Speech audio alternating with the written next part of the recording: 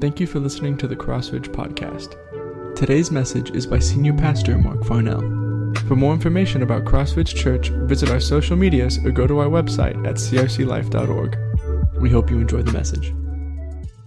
And as we continue in our sermon series on relationships this morning, we're looking at the ingredients God wants us to have in our lives so that they can also be in our relationships.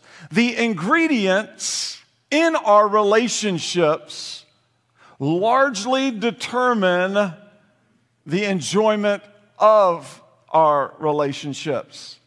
Just as each competitor this evening will be responsible for the ingredients they put in their pot of chili, so each one of us is responsible for the ingredients that we put into our lives and our relationships. Thankfully, God has given us the right recipe, His recipe for thriving relationships in His Word. The first ingredient for thriving relationships is identity, and we looked at this a couple of weeks back.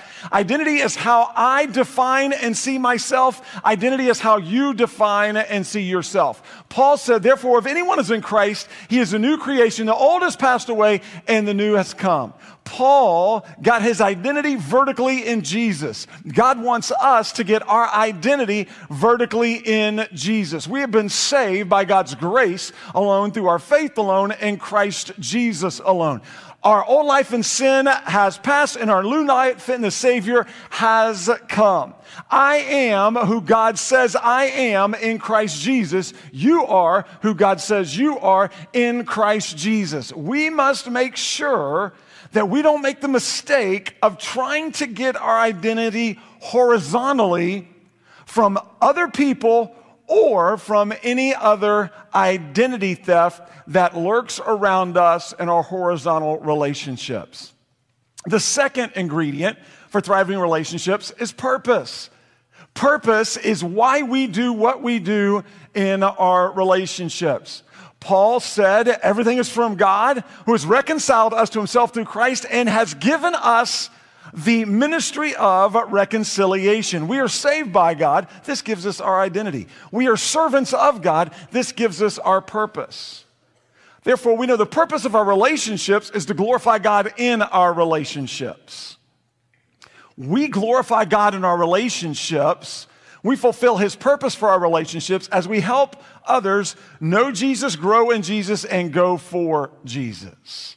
As we shared last Sunday, God has given each one of us a spiritual gift. As followers of Jesus Christ, we have spiritual gifts. God has given each one of us a spiritual gift that is to work in connection with our abilities, our skills, our passions, our talents, so that we can fulfill His purpose in our relationships, so that we can help others know Jesus, grow in Jesus, and go for Jesus.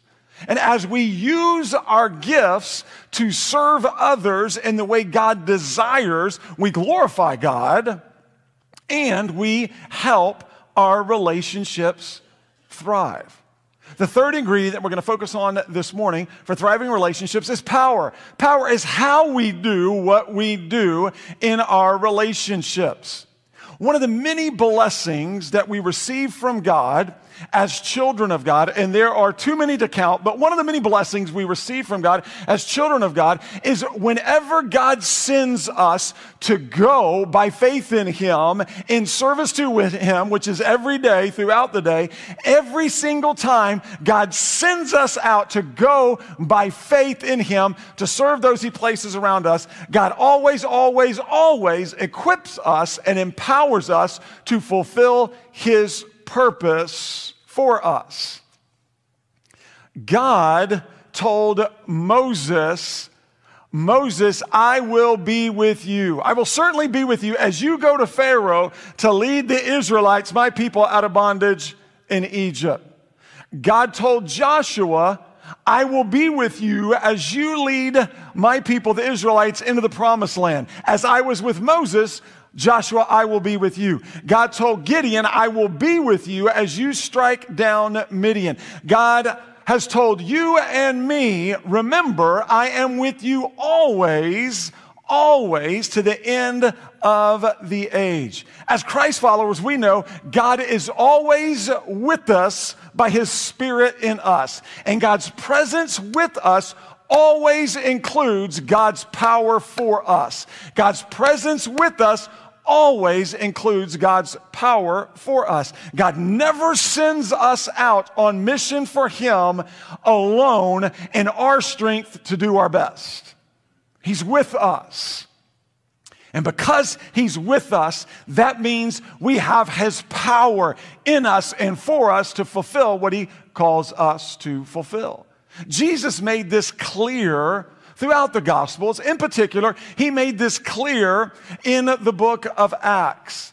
If you're to open your Bibles, turn to Acts chapter 1 real quick. We'll look at this passage. In Acts, what we see happening, Luke is recording these final words of Jesus. These are Jesus' final words of instruction to his disciples and followers. In Acts chapter 1, Luke is recording this scene. He's writing these words, and Jesus was actually sharing these final words of instruction with his disciples and followers before his ascension into heaven.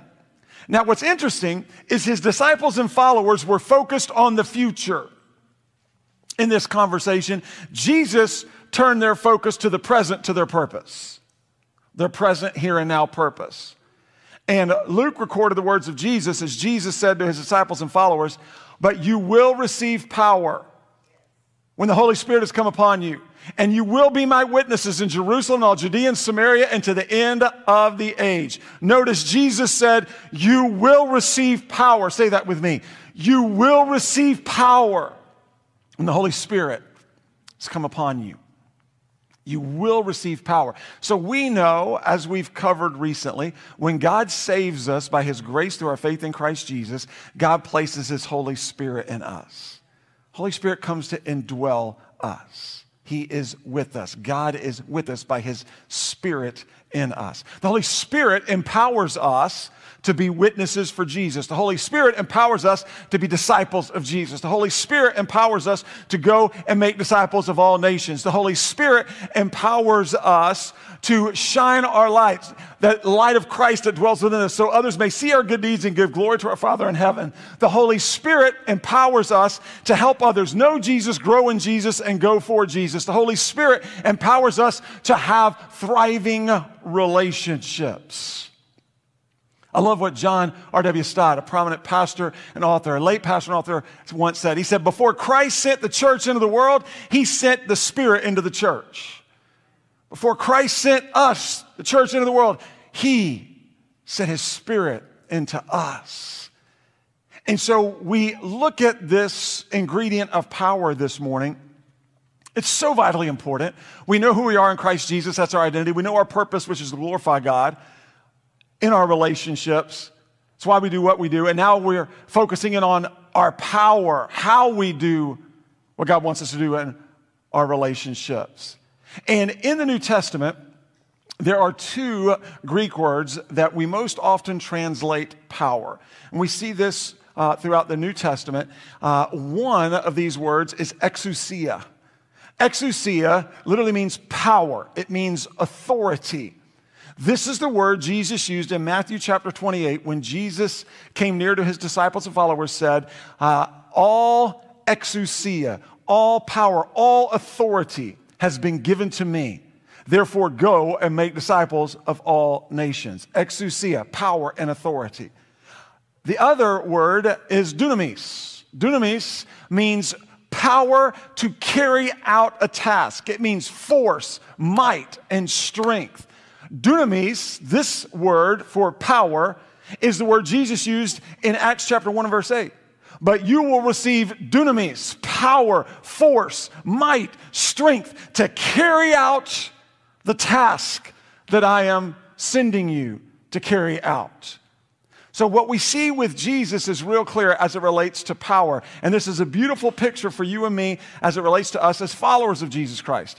Jesus has the exousia, the power and authority to commission us as his disciples and witnesses. And Jesus also has the dunamis, the power, force, might, and strength for us to carry out our purpose as his disciples and witnesses. And so this brings this home to you and me, this ingredient of power. It's very exciting for us. It's one of the most thrilling ingredients that I get to share with you. It's an awesome ingredient, the power of God at work in us. God's power in us and for us and through us is emphasized throughout the New Testament. We see this throughout the New Testament. Jesus was talking with Paul, and Jesus told Paul, my grace is sufficient for you, for my power is perfected in your weakness. Paul then responded and said, therefore, I will boast all the more gladly about my weaknesses so that Christ's power may reside in me.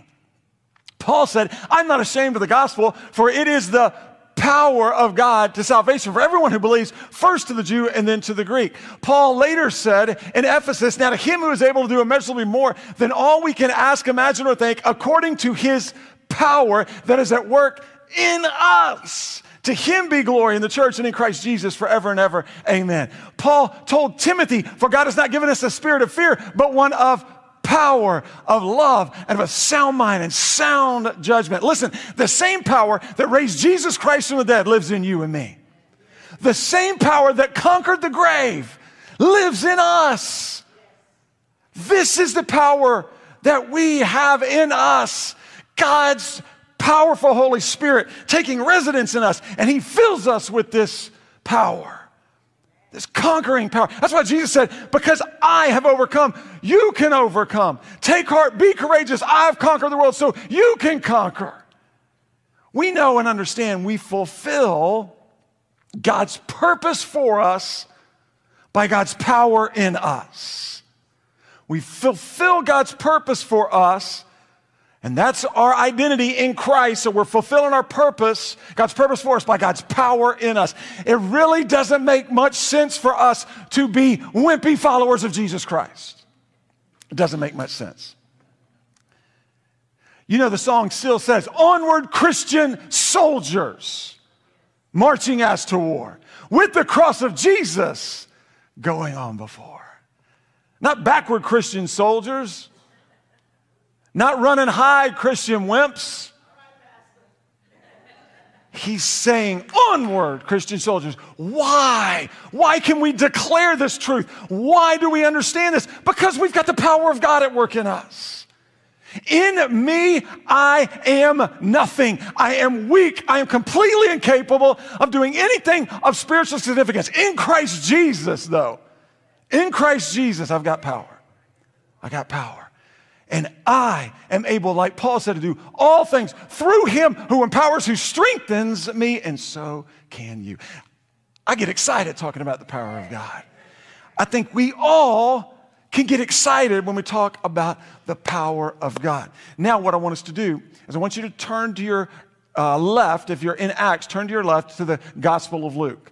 Luke chapter 5, because I want us to look at a passage and we're going to identify the power of God. We're going to see it in action, and then we're going to look at how we can access this power. Because there may be some who are thinking, well, okay, I get this power of God, that it dwells and lives within me because I am a follower of Jesus Christ. I have the Holy Spirit living within me. But quite honestly, right now, Mark, I don't feel very powerful. I, in fact, feel very, very weak. And so how does this work? How can I access this power that you're talking about? And in this passage, in this beautiful scripture, we find the answer to this question. In Luke chapter 5, I'll begin reading in verse 1, and we'll just go along as we make our way through, and we'll make some points along the way that I believe will bless us today and this week.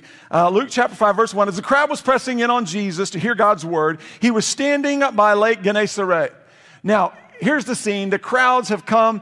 They've heard about Jesus. They know he's healing. They know he's casting out demons. They know he's preaching God's truth. So the crowd finds Jesus, follows Jesus, and they have crowded in around Jesus. They're pressing in on Jesus so much so that he's standing on the shore of the Sea of Galilee, and he kind of looks. It's like the shore and the sea. And I mean, they're right here. They want to see Jesus. They want to hear Jesus. They want to touch Jesus. They want to get with Jesus. They want to be healed by Jesus, whatever the case may be.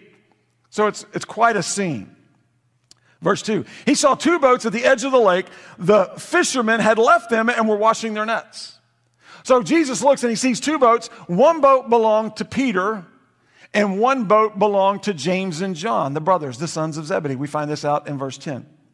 So we see whose boats these are. Now, these guys are washing their nets. They're fishermen. They have to wash their nets. It's vitally important after fishing all night. They needed to wash their nets to get rid of the debris in the nets so that the nets wouldn't rot, they wouldn't break apart, so that they could continue to be of use because that was their livelihood. So whenever they fished, as soon as they finished, they couldn't take any time. They had to wash the nets. Verse 3. Jesus got into one of the boats which belonged to Simon Peter, and he asked him to put out a little from the land. Then he sat down and he was teaching the crowds from the boat. Jesus makes a great decision, a wise decision, which, by the way, is what he always does. He's Jesus. He's God in the flesh. He always make great wise decisions. So what Jesus did is he saw the two boats. He knew that one belonged to Simon Peter. And so he said, hey, I'm going to get in Simon Peter's boat. Hey, Pete, I need you to move out, push out a little bit. So Jesus is in Peter's boat, and they push out into the shallow part of the Sea of Galilee, giving him some space. And so as he pushes out into the Sea of Galilee, then Jesus turns and he starts preaching and teaching God's truth to the crowd that had been pressing in around him. Quick note, the fact that Jesus got in Peter's boat was not a coincidence. It was not a mistake. That was not a random guess. Didn't flip a coin. It was not a coincidence. Jesus, early on in his earthly ministry, knew his purpose for Peter in the present and in the future. He knew Peter was going to be one of the key leaders in the explosion of the New Testament church.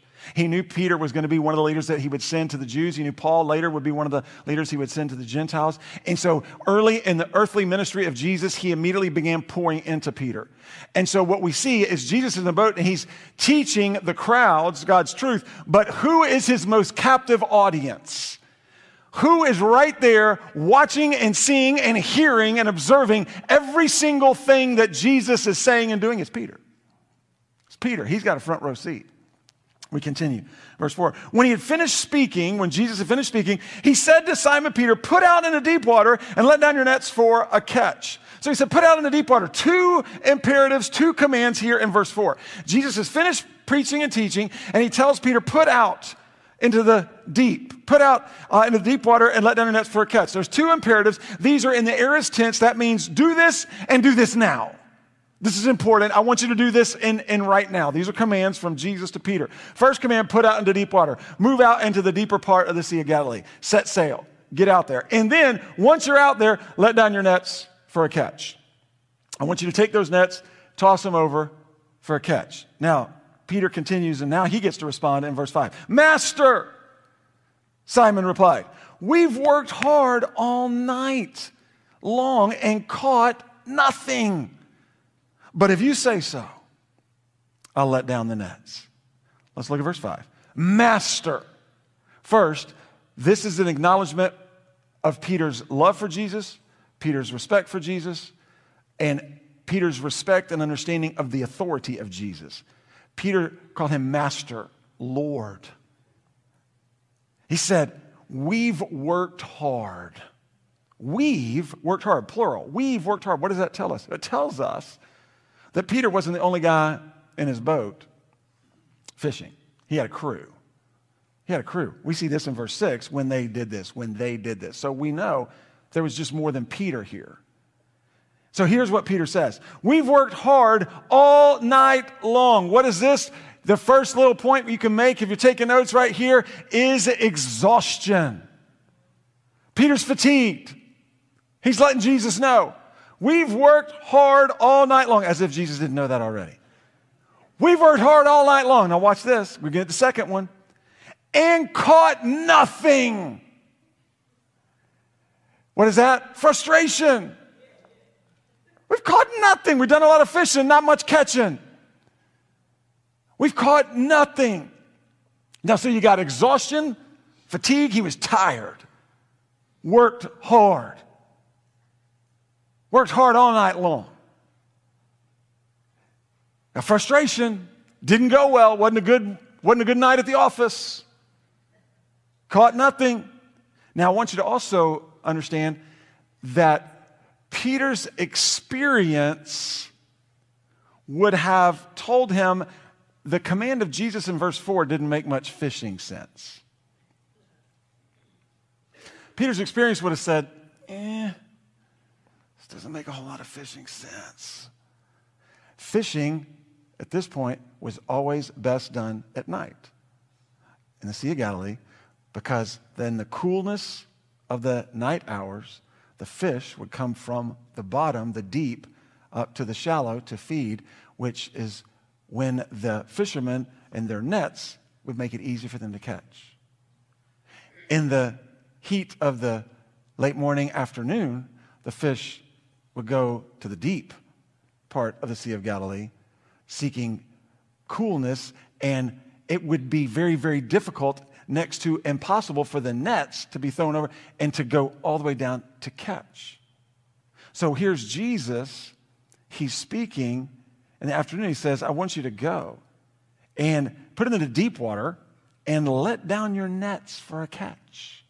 Peter's experience would have tempted him to think, oh, this ain't going to work. I guess maybe he didn't realize that I just said we've been working all night and we hadn't caught anything. But look at what happens. Verse 6. When they did this, they caught a great number of fish, and their nets began to tear. So they signaled to their partners in the other boat to come and help them. They came and filled both boats so full that they began to sink. When Simon Peter saw this, he fell at Jesus' knees and said, go away from me, because I am a sinful man, Lord. For he and all those who were with him were amazed at the catch of fish they had taken. And so were James and John, Zebedee's sons, who were Simon's partners. Don't be afraid, Jesus told Simon. From now on, you will be catching people. Then they brought the boats to land, left everything, and followed him. What an awesome picture here. Look at this picture.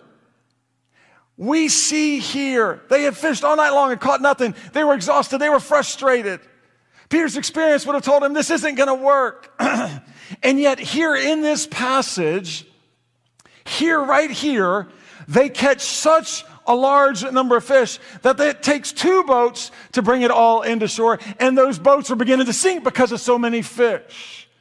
And here, don't miss this. I know you see this. Here, right here, we see the access code to God's power for our lives. It's right here. These fishermen saw the power of Jesus at work. And we see this power here in this passage. Peter, James, John, their crews, and all the other people who may have hung out, the crowds, who may have hung around after Jesus had finished preaching and teaching God's truth, who happened to be still standing around the shore there of the Sea of Galilee, everybody who was there, still there, saw the power of Jesus, God's power at work in and through Jesus in this amazing, miraculous episode along the Sea of Galilee. And we too see God's power in and through Jesus here in this passage. And so what we want to do, I want you to understand, don't miss this, there is an access code to God's power in this passage. It's real simple. The access code to God's power for our lives. The access code to God's power in our marriages. The access code to God's power in our workplaces. The access code to God's power in our families. The access code to God's power in our relationships. The access code to fulfilling God's purpose for our relationships. It's right here. God's access code for His power in and for and through us is real simple, and it's one word. It's obedience. It's obedience. Look at verse 5. Master, Simon replied, we've worked hard all night long and caught nothing. But if you say so, I'll let down the net. Say that with me. But if you say so, I'll let down the nets. Peter obeyed Jesus. Did he want to? Probably not. Did he think it was going to work? Probably not. But Peter obeyed Jesus. He did what Jesus said when Jesus said. He persevered. Now watch this. Peter persevered through these obstacles. Obstacle number 1, he persevered through exhaustion. He worked all night long. He was exhausted. You know what? I've worked all week. I've worked so hard all week. Man, it's been a rough week. I need to just take a break from the Lord. I'll pick it up next week. Just worked so hard. He persevered through the obstacle of frustration. Not only has it been a hard week, but it's not been a good week. Didn't get anything accomplished that I needed to do. Things went south. Turned worse than I even thought they could turn. Frustrated. My relationships aren't working out right. I don't like what's going on. Nothing's changing. Peter persevered through his experience. Been there, done that. Jesus, that's why we fish at night, because if you fish in the day, it generally doesn't work. It's too deep. The nets won't reach. And so that's experience says this isn't going to work. He persevered through the excuse of experience. So many times we think, you know what, God, I've forgiven them. I've encouraged them. I've helped them, and they've not yet responded to me. They've not yet said thanks. They've not yet been kind to me. They continue to do the very thing that I keep forgiving them for doing that's causing me hurt, God. My experience, God, says they're not going to change. They're not going to be different. So I don't think I want to do this anymore. I'm wasting my time. Why are you asking me to continue to serve them? I feel like this is a colossal waste. Why am I supposed to keep praying? It's clear they're not responding to you, God. Experience. He persevered through exhaustion, through frustration, through this experience. And he saw the power of Jesus in that catch. Listen, fear, frustration, and failure are indicator lights in our lives that we're operating in God's power and not our power. That we're trying to fulfill God's purpose in our strength, not his strength, in our wisdom, not his wisdom. Thriving relationships, understand this, thriving relationships run on God's power, not ours.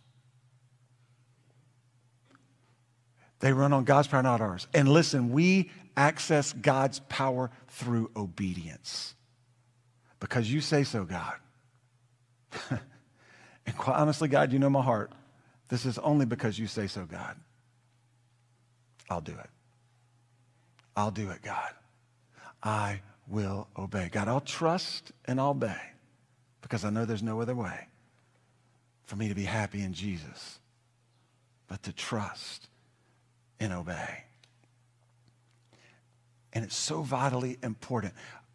Oftentimes, we struggle in our relationships because we start off well and we're wanting to fulfill the purpose that God has. We're wanting to glorify God in our relationships, and we're walking in his strength and wisdom and power, not ours. And we don't get the results that we are expecting, that we are desiring, that we want. Whoever that other person is isn't changing. They're not stopping. They're not receiving. They're not returning. They're not doing what we have decided that we want from them. And then we get frustrated. We get tired, and we decide that's it. And we stop. And that very next moment, as we stop walking in God's power, we begin walking in our power. And then we try to continue that relationship in our power. And that does not work. The frustration grows, the fatigue grows, and the failure continues.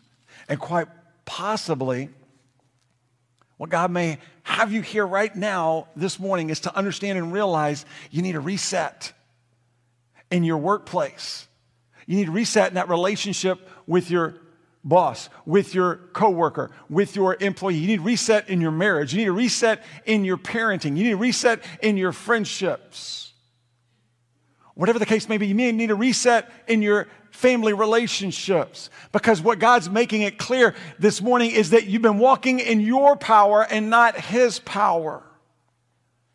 And if there's been a lot of frustration, if there's been a lot of fatigue, there's been a lot of failure, then those are indicators. Let's have that reset. Because clearly here we see the access code for God's power in us and our relationships as obedience. Now I want you to look at some blessings that come from obedience real quick, and we'll just run through these real quick. Look at the blessings that we receive from obedience. Number one, we see this amazing in verse 6. We see the blessings of God. We reap the blessings of God when we walk in obedience to God. In verse 6, when they did this, they caught a great number of fish and their nets began to tear. As you and I walk in obedience to God, we reap the blessings of God. Peter, James, John, these guys, they obeyed Jesus and they brought 2 boatloads of fish in, so many fish that their boats began to sink, their nets began to tear, and they had so much they got to bless them with. Listen, this is a picture. God generously blesses you and me with every spiritual blessing in Christ Jesus. Amen. Our God is a generous God. He is the heavyweight champion of all time when it comes to giving. We can't outgive God. It's impossible for us to outgive God. The more we give to God, the more He fills our lives, our relationships. And God generously pours His blessings into our lives and relationships as we walk in obedience to Him. Does it mean He's going to immediately change the other person? No, that doesn't mean that at all. That other person, that's between the Lord and them. What's most important is what God will do is He'll begin to change us. And He'll continue to meet our needs. He will take care of us so that we will continue in His power for His glory to fulfill His purpose for our relationships. God blesses us. Second gift, the second blessing we see is we have a testimony for God. Look at verse 7. So they signaled to their partners in the other boat to come and help them. They said, hey, we need help. James, John, get over here. They came and filled both boats so full that they began to sink. Peter knew fishing. Jesus knows catching. Understand, there's a difference. I'd much rather go catching than fishing. Fishing is all right, but not if you're not catching. I'd much rather do catching. And Peter knew fishing. Jesus knows catching. And through Peter's obedience to let down that net against all facts and against all odds of the circumstance and the situation, they reaped a harvest.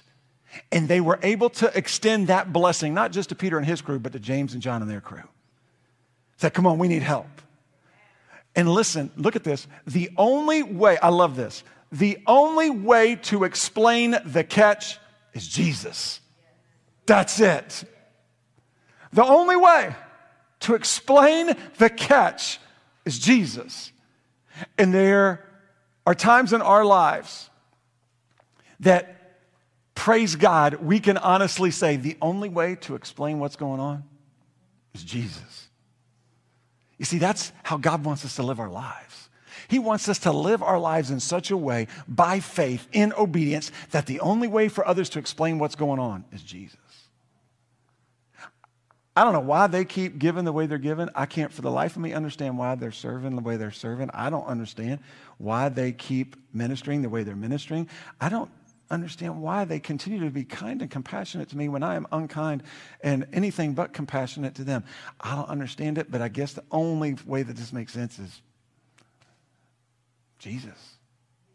Jesus. You see, we're reminded here again with this example of Peter. God's work in us is always for us, but don't miss this, God's work in us is also for those around us. This was a blessing for Peter. Peter needed to obey. It's going to help form that pattern in his life for the future. His crew needed to see this as well. But listen, it wasn't just for Peter. It was for James and John. Because you know they're coming over going, what on earth? How did this happen? What's going on? Well, it's Jesus. God's work in our lives is always for us, but it's also for those around us. Fathers, mothers, God's work in your life is for you. It's for your kids. Obey. Obey. So your son and your daughter can see what it looks like live and in person when it's difficult, when you're exhausted, when you're frustrated,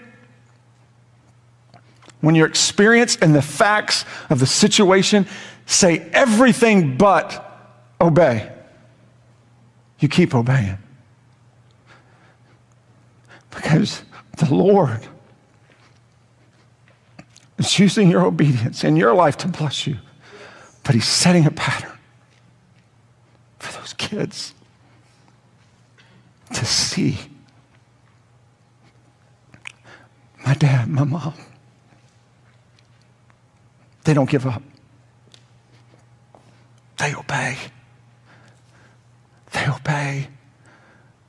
So, husband, obey. God's using it for your wife. Wives, obey. God's using it for your husband. Listen, whatever God's called you to do as your vocation, obey. Obey, obey. God's using it, his work in your life, that obedience to bless who knows how many he places around you. What I do know is people are watching you. You know this. They're watching. They're watching. And so we see this testimony. Third blessing is we see that we are convicted by God. And this is a blessing. You see in verse 8, when Simon Peter saw this, he fell at Jesus' knees and said, "Go away from me because I'm a sinful man, Lord." Jesus saw the power. Peter saw the power of Jesus at work right there in his life. And he understood his sinfulness. He was immediately convicted by his sin. And he literally said, "Go away from me, Lord, for I'm a sinful man." Now, the great news from this passage is simply this: Jesus didn't go away from him, amen? He didn't go away from him. And Jesus isn't going away from you and me either. When we see God's power at work in our lives in a very real, tangible way, there are times where we understand and realize and we're convicted by our sin. Why? Because we, more often than not, when we see the power of God at work in our lives, there are times when we actually, if we're being honest, we didn't think it would happen. We didn't believe God would answer that prayer the way he did. We had a lack of faith. We were obeying, but we weren't quite sure whether it was going to actually work out. And then when we see God's power, we're aware of our sinfulness. Even at times, we may even think to ourselves, "Oh, what a sinful, wretched man I am." As Paul said, "Things I don't want to do, I do. Things I do want to do, I don't. What a wretched man I am." Isaiah, I'm an unclean man with unclean lips. And so we see the beauty is this: Jesus never leaves us. God convicts us of our sin because he loves us. His conviction is for our confession to lead us to confess our sins, because that leads to his forgiveness of our sin, which leads to restored fellowship and faith and trust in him, so that we can continue fulfilling his purpose. Again, we see the fourth blessing is we're amazed. We're amazed by God. Look at what we see in verse 9. "For he and all those who were with him were" what? Amazed. Say that out loud. Amazed. Again, amazed at the catch of the fish they had taken, and so were James and John, Zebedee's sons, who were Simon's partners. They were amazed. They couldn't believe it. Peter, James, John, all their crews, they were amazed at the catch of fish. They were amazed at the power of Jesus. And when we serve the Lord as followers of Christ, as we walk in obedience to the Lord, we are able to have a front row seat to see God do what only he can do. And we're amazed day by day. I'm sure you would agree with this. As God's power is revealed to us in our day-to-day lives, in our relationships, we're amazed at how God answers our prayers. We're amazed at how God speaks to us by his Spirit in us. We're amazed at how God grows our faith. We're amazed at how God meets our needs. We're amazed at how God showers us with his blessings. We're amazed at how God continues his work in us, through us, and around us for his glory, for others' good, and for our gain. We're amazed. We're amazed as Peter, James, and John and the others were amazed here. And in the fifth blessing we see is when we walk in obedience to God, we fulfill the purpose of God. He continued and said in verse 10, "Don't be afraid," Jesus told Simon, "from now on you'll be catching people." Then they brought the boats to land, left everything, and followed him. Notice he said here, from now on you will be catching people. Up to this point in Peter's life, he was a fisherman. He caught fish. From this point forward, he was going to be catching people. Catching is in the present active tense. It's active in his voice. It's present in the tense. And so what that means is catching people is Peter's new daily purpose. And Peter was able to fulfill his purpose from God by the power of God through his obedience to God. God's purpose for us in our relationships, our lives and our relationships, is to help others know Jesus, grow in Jesus, and go for Jesus. We fulfill the purpose of God by the power of God through our obedience to God. God wants you and he wants me to be his disciples, his followers, his servants who say throughout the day, each day of the week, in the morning, in the afternoon, and the evening, "Because you say so, God, I will obey." Because you say, comfort, God, I will comfort. Because you say, encourage, God, I will encourage. Because you say, forgive, God, I will forgive. Because you say, give, God, I will give. Because you say, help, God, I will help. Because you say, love, God, I will love. Because you say, pray, God, I will pray. Because you say, serve, God, I will serve. Because you say, trust you, God, I will trust you. Because you say, follow me by faith, I will follow you by faith. Because you say, obey, God, I will obey. We have God's power in us by our faith in Jesus. We access God's power for us in our relationships through our obedience to Jesus. Thriving relationships run on God's power, not ours. And that power flows in our lives as we simply obey, as we do what God calls us to do when He calls us to do it. Don't let exhaustion, don't let frustration, don't let other people, don't let your experience, don't let the facts as they appear to be of your circumstance or situation to keep you from walking in obedience to the Lord. He leads, we follow. Let me ask you to bow in prayer. Our worship team's going to come and lead us in this response to the Lord. Our prayer partners will be here at the front. They would love to pray with you, pray for you, pray over you. You got a need, a care, a concern. That's why they'll be standing up here, and they would love the blessing of being able to pray for you. Whatever that need, care, concern is, the altar is open as it always is. Maybe you want to come and do business together as husbands and wives, maybe as brothers in Christ or sisters in Christ, maybe frustration, or maybe it's been exhaustion or fatigue, or maybe it's your experience, or maybe it's just that other person that it just continues to get the best of you. Maybe it's a circumstance in your job. Whatever the case may be, whatever that obstacle is, I want to encourage you to persevere. Persevere through it. What that may look like is you may just need to fall on your knees and confess to the Lord that obstacle that's been in your way, and just renew your passion for the Lord, walking in His power through your obedience to Him and His strength for His glory. Remember, God's work in us is for us, but it's also for those God places around us. Let's stand and let's worship the Lord together.